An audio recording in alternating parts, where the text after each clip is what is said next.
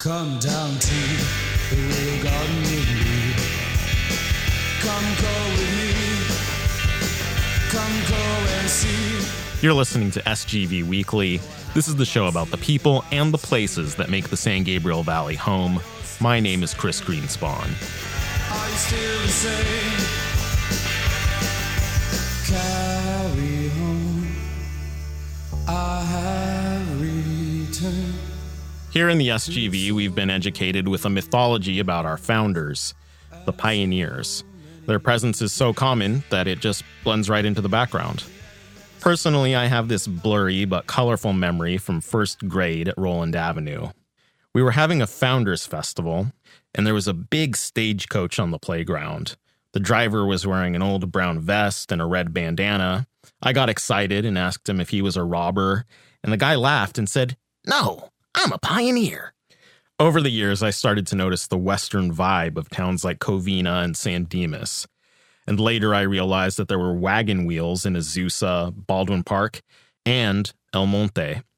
In fact, back in the 30s, when Dust Bowl immigrants came to California, El Monte had pioneer parades. Literally, welcome wagons.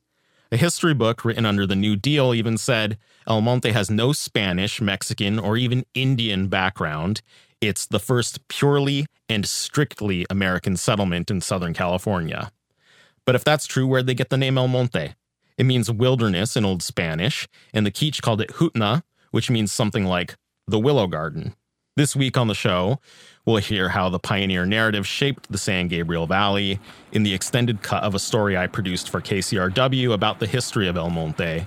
I'm Chris Greenspan. It's SGV Weekly. Yeah, see those little places set up there? That's like the scoring booth. Because this is a professional racetrack for boats. Did you know that?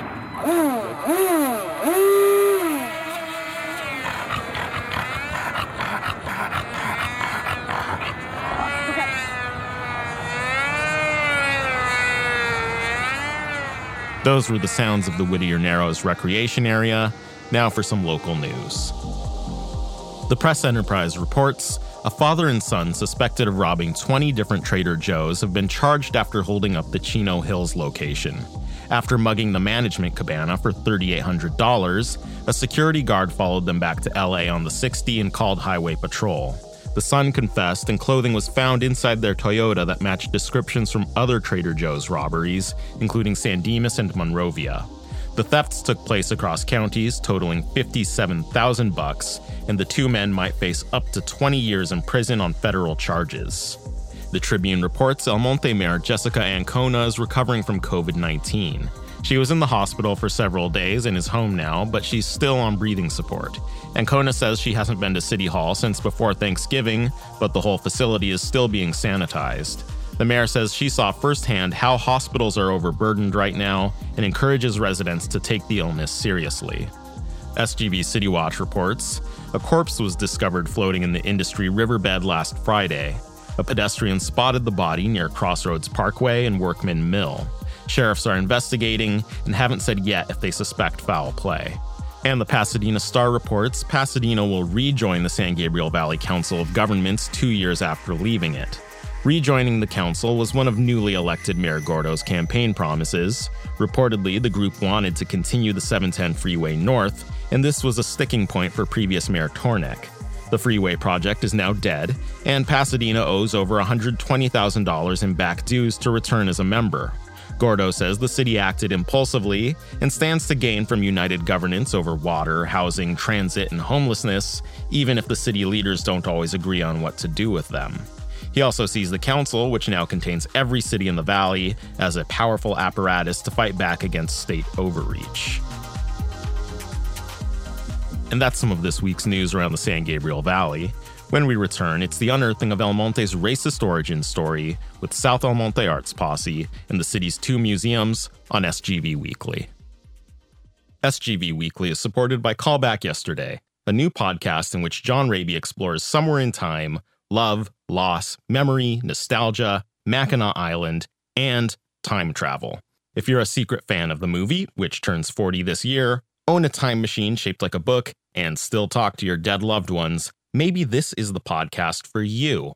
Call back yesterday with John Raby. John urges you to support SGV Weekly with a generous donation, like he did. Does your Instagram feed need more than thirst traps and cheese pools? Follow SGV Weekly for interview clips with everyday people and pictures of the rowdiest cars in the 626. Subscribe to the show on Apple Podcasts, Spotify, Stitcher, and Google Play. Rate and review the show to help us get it out there and make a better program for the San Gabriel Valley. Visit sgvweekly.com for expanded content from each episode and a link to our Patreon. Give if you can and support citizen journalism. Thanks. Now back to SGV Weekly. How did the San Gabriel Valley's history become its history? Depends on who you ask. El Monte is recognized for being the first white American settlement in the state of California. It was colonized after the gold rush in 1852 by settlers from Texas and Kentucky. For generations, their story was the one celebrated by the city and taught in school. But the people of color who built El Monte have their own stories too. Romeo Guzman teaches history at Claremont Graduate University. What that begs is, if this is the case, right, if El Monte and South El Monte are populated by people of color and we're the majority, why aren't we reflected in the history books, right? Like, what does a history of people of color look like in this place? It looks like slavery, racial terrorism, refugee camps, and radical art in the SGV.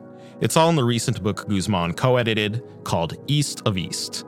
This is the most comprehensive and thorough history of El Monte and South El Monte, period. East of East connects El Monte not just to Texas and Kentucky, but to Mexico, Spain, China, Vietnam, and East LA. On top of that, it bridges the distance between the area's two major narratives, the pioneers and the farm workers. As we discuss East of East and the story it tells, we'll visit the town's two museums and hear what the story was before the book came out.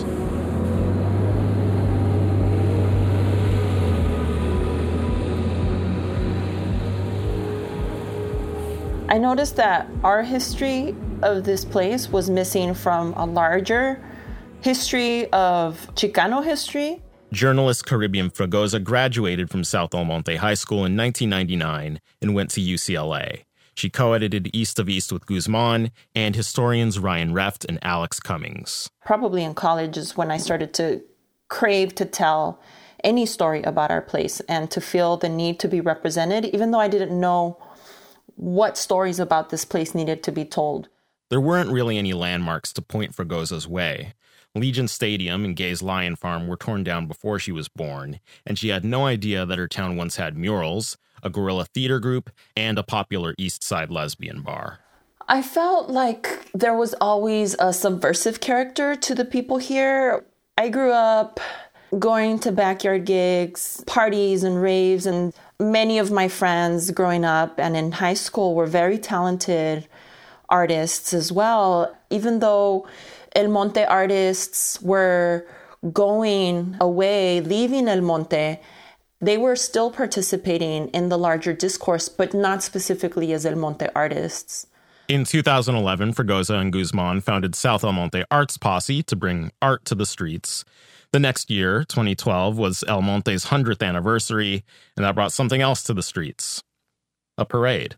We saw the city really gearing up to celebrate the centennial, using a lot of the imagery of the covered wagon. And that history, as we know, excludes people of color. And so that's what sparked us into starting this project. This kind of celebration was nothing new, though. What happens is in the 1930s, we start seeing these quote-unquote pioneer parades. And what they were these big day-long festivals. At some point, it's a 3-day festival that was celebrating the pioneers, right? Celebrating the Americans who had come to El Monte in the 1850s and thinking about them as the sort of origins of the history of El Monte, of the founding of the city. And what happens is after a couple of years of doing this in the 1930s, they eventually create the El Monte Historical Society. And from the 30s all the way to the present, the museum has not really shifted its focus. 20 years later, the El Monte Historical Society founded the El Monte Historical Museum in 1958 to preserve its antiques. This was the museum that Fragoza grew up with, which functions as the city's official historical organ. Over the years, it's had little to no exhibits on the Latino and Asian communities. But But the Mexicans and the Japanese and the Chinese, they were our labor force here in El Monte. And if it wasn't for them, we wouldn't be the city that we are now, because they came before us all and did all the hard labor for us. Kathy Aridia is the museum's newest director. She knows tons of information about how the pioneers got the town set up. So the pioneer families that left Independence, Missouri in 1849, they headed this way on a 14-month trek to get here, but their intention was to go north once they got to California to head to the gold mines. But it was such an arduous trip that a lot of them said when they got here, we're settling. But she's also aware of much of the history reevaluated in East of East, like the Quiche villages around the Rio Hondo and the Whittier Narrows. The tribe had migrant camps around Southern California until the late 1700s. They are still around, and they are trying to get back their heritage because they were enslaved by the Spanish to build the missions. And natives weren't treated better under Mexican rule, or anyone's rule. After being slaves to the Spanish in 1821, they became like sharecroppers to the Californios. Mixed-race Mexicans were in the middle, like overseers, until 1849, when they also got pushed to the bottom. With the Mexican-American War and the Treaty of Guadalupe Hidalgo, it really transformed the landscape when this became U.S. territory rather than Mexican territory. After conquering the West, President Polk had no intention of honoring the treaty. And a lot of people had Spanish land grants, Mexican land grants. Those all went away, so now you had people fighting for their land. Various chunks of the Monte area were owned by the Workman Temple family, by Henry Dalton, and former Alta California Governor Pio Pico. Some landowners would eventually be able to get some of their holdings back, but right after the war, as Americans headed west for the gold rush, it was up for grabs. Monte was known as a rest area. Chuck Hoffman is vice president of the El Monte Historical Society. People were going to the church, to the Los Angeles Pueblo. They would stop here and rest. They had feed, they had water, but nobody really lived here. And this was a floodplain. And so it was very rich, fertile soil. The water table was very high. And these European Americans came here. They were farmers, all of them. And it was like, hey, we can make a living here. Except people did live in the area, so a group of settlers took it upon themselves to violently dominate them. They were called the Monte Boys. We have our good past and we have our bad past, but no, we don't have any artifacts about the Monte Boys. They were known throughout the LA area, and there's a bit of a myth to them. That's the story. They were former Texas Rangers. They could ride, they could shoot from a riding horse. They were trained. Also, California, as I remember what I read, offered ammunition and sidearms to people for protection or such. And so they were given these items and they used them. And they're much closer to sort of vigilantes whose sense of justice is very much dictated by their own sort of whiteness, and who, for all intents and purposes, create more chaos and order. The Monte Boys were involved in manhunts, lynchings, decapitation, and arson, mainly against Mexican men suspected of crimes, but rarely proven guilty. Meanwhile, the Civil War began, with the Monte Boys supporting the Confederacy. It wasn't until the 1880s, a generation after the pioneers arrived, that they were replaced by police. But their actions set the stage for future segregation and racist power structures in El Monte. By the turn of the century, the old European and Mexican landlords were dead or broke, and the San Gabriel Valley was a profitable farmland. Colonists relied on immigrant labor to work their fields, but they didn't want them as neighbors, so the workers had to take refuge in camps outside of the city limits. A lot of the people that came here in the beginning were, because of the Mexican Revolution. A lot of times people had to leave. They had to flee. It was like fight or be killed. Rosa Peña is president of La Historia Society. It's the other museum in El Monte, just a block away on Tyler Avenue, but this one is much newer, much smaller, and it's focused on the barrios. Well, they had their own stores. You had different people that owned the stores or the gas stations. So you basically had what you needed in your own community. So a lot of times you didn't leave. She's talking about the largest one. Hicks Camp by the DMV and Driftwood Dairy. It was there from the 1910s to the 1970s. El Monte's former mayor, Ernie Gutierrez, grew up there. He and his wife, Olga, founded La Historia with members of other barrios in 1998. They felt their history had been ignored in favor of the pioneers' descendants. Gutierrez told East of East that Hicks was where he became politicized. Hicks Camp was a dirt farm camp that had no street lights, no stop signs, no street signs, no curbs, no gutters, and potholes that you stopped counting when you got to 1,000. And I remember asking Mr. Hicks, when was he going to come and level those potholes? What did he say? My dad said, no le digas nada. There was a sensitive issue. It was segregation, plain and simple. White people could live in the city limits, and Latinos and Asians had to rent space on the outskirts of town to build their own homes. This ghettoization led to the founding of South El Monte in 1958. Gang culture developed along with the new city, and it was pretty bad by 1977. And so they hired this young artist, his name is Ron Reeder, and asked him to start a mural program in South El Monte with these teenagers. Really, it was like a gang intervention program. Reeder showed the boys a photo of the infamously whitewashed mural by David Siqueiros. It was a painting of an indigenous man being crucified under an American eagle. The boys could relate. They were constantly in trouble. They were, I think, almost all of them enrolled at Valle Lindo High School, which was a continuation high school. So they'd already either experienced some form of incarceration or some bad run-in with the law and with authority. So they also could really identify with that sort of punishment and being really marginalized and oppressed. They painted their own crucifixion and made a short film about quitting banging to become artists and do-gooders. Not to be outdone, El Monte hired a dozen artists to put up murals inspired by the city. Maybe they wanted covered wagons, but they got barrio history instead. Gronk made this really beautiful mural of an Adelita, who is like a woman, Mexican revolutionary, and she's holding a gun and she's got some ammunition on her, and he painted it on Red Wing shoes in the Valley Mall. And it caused controversy. Apparently, some of the shoppers that came to the Valley Mall did not like it. They felt like it was too confrontational, too aggressive.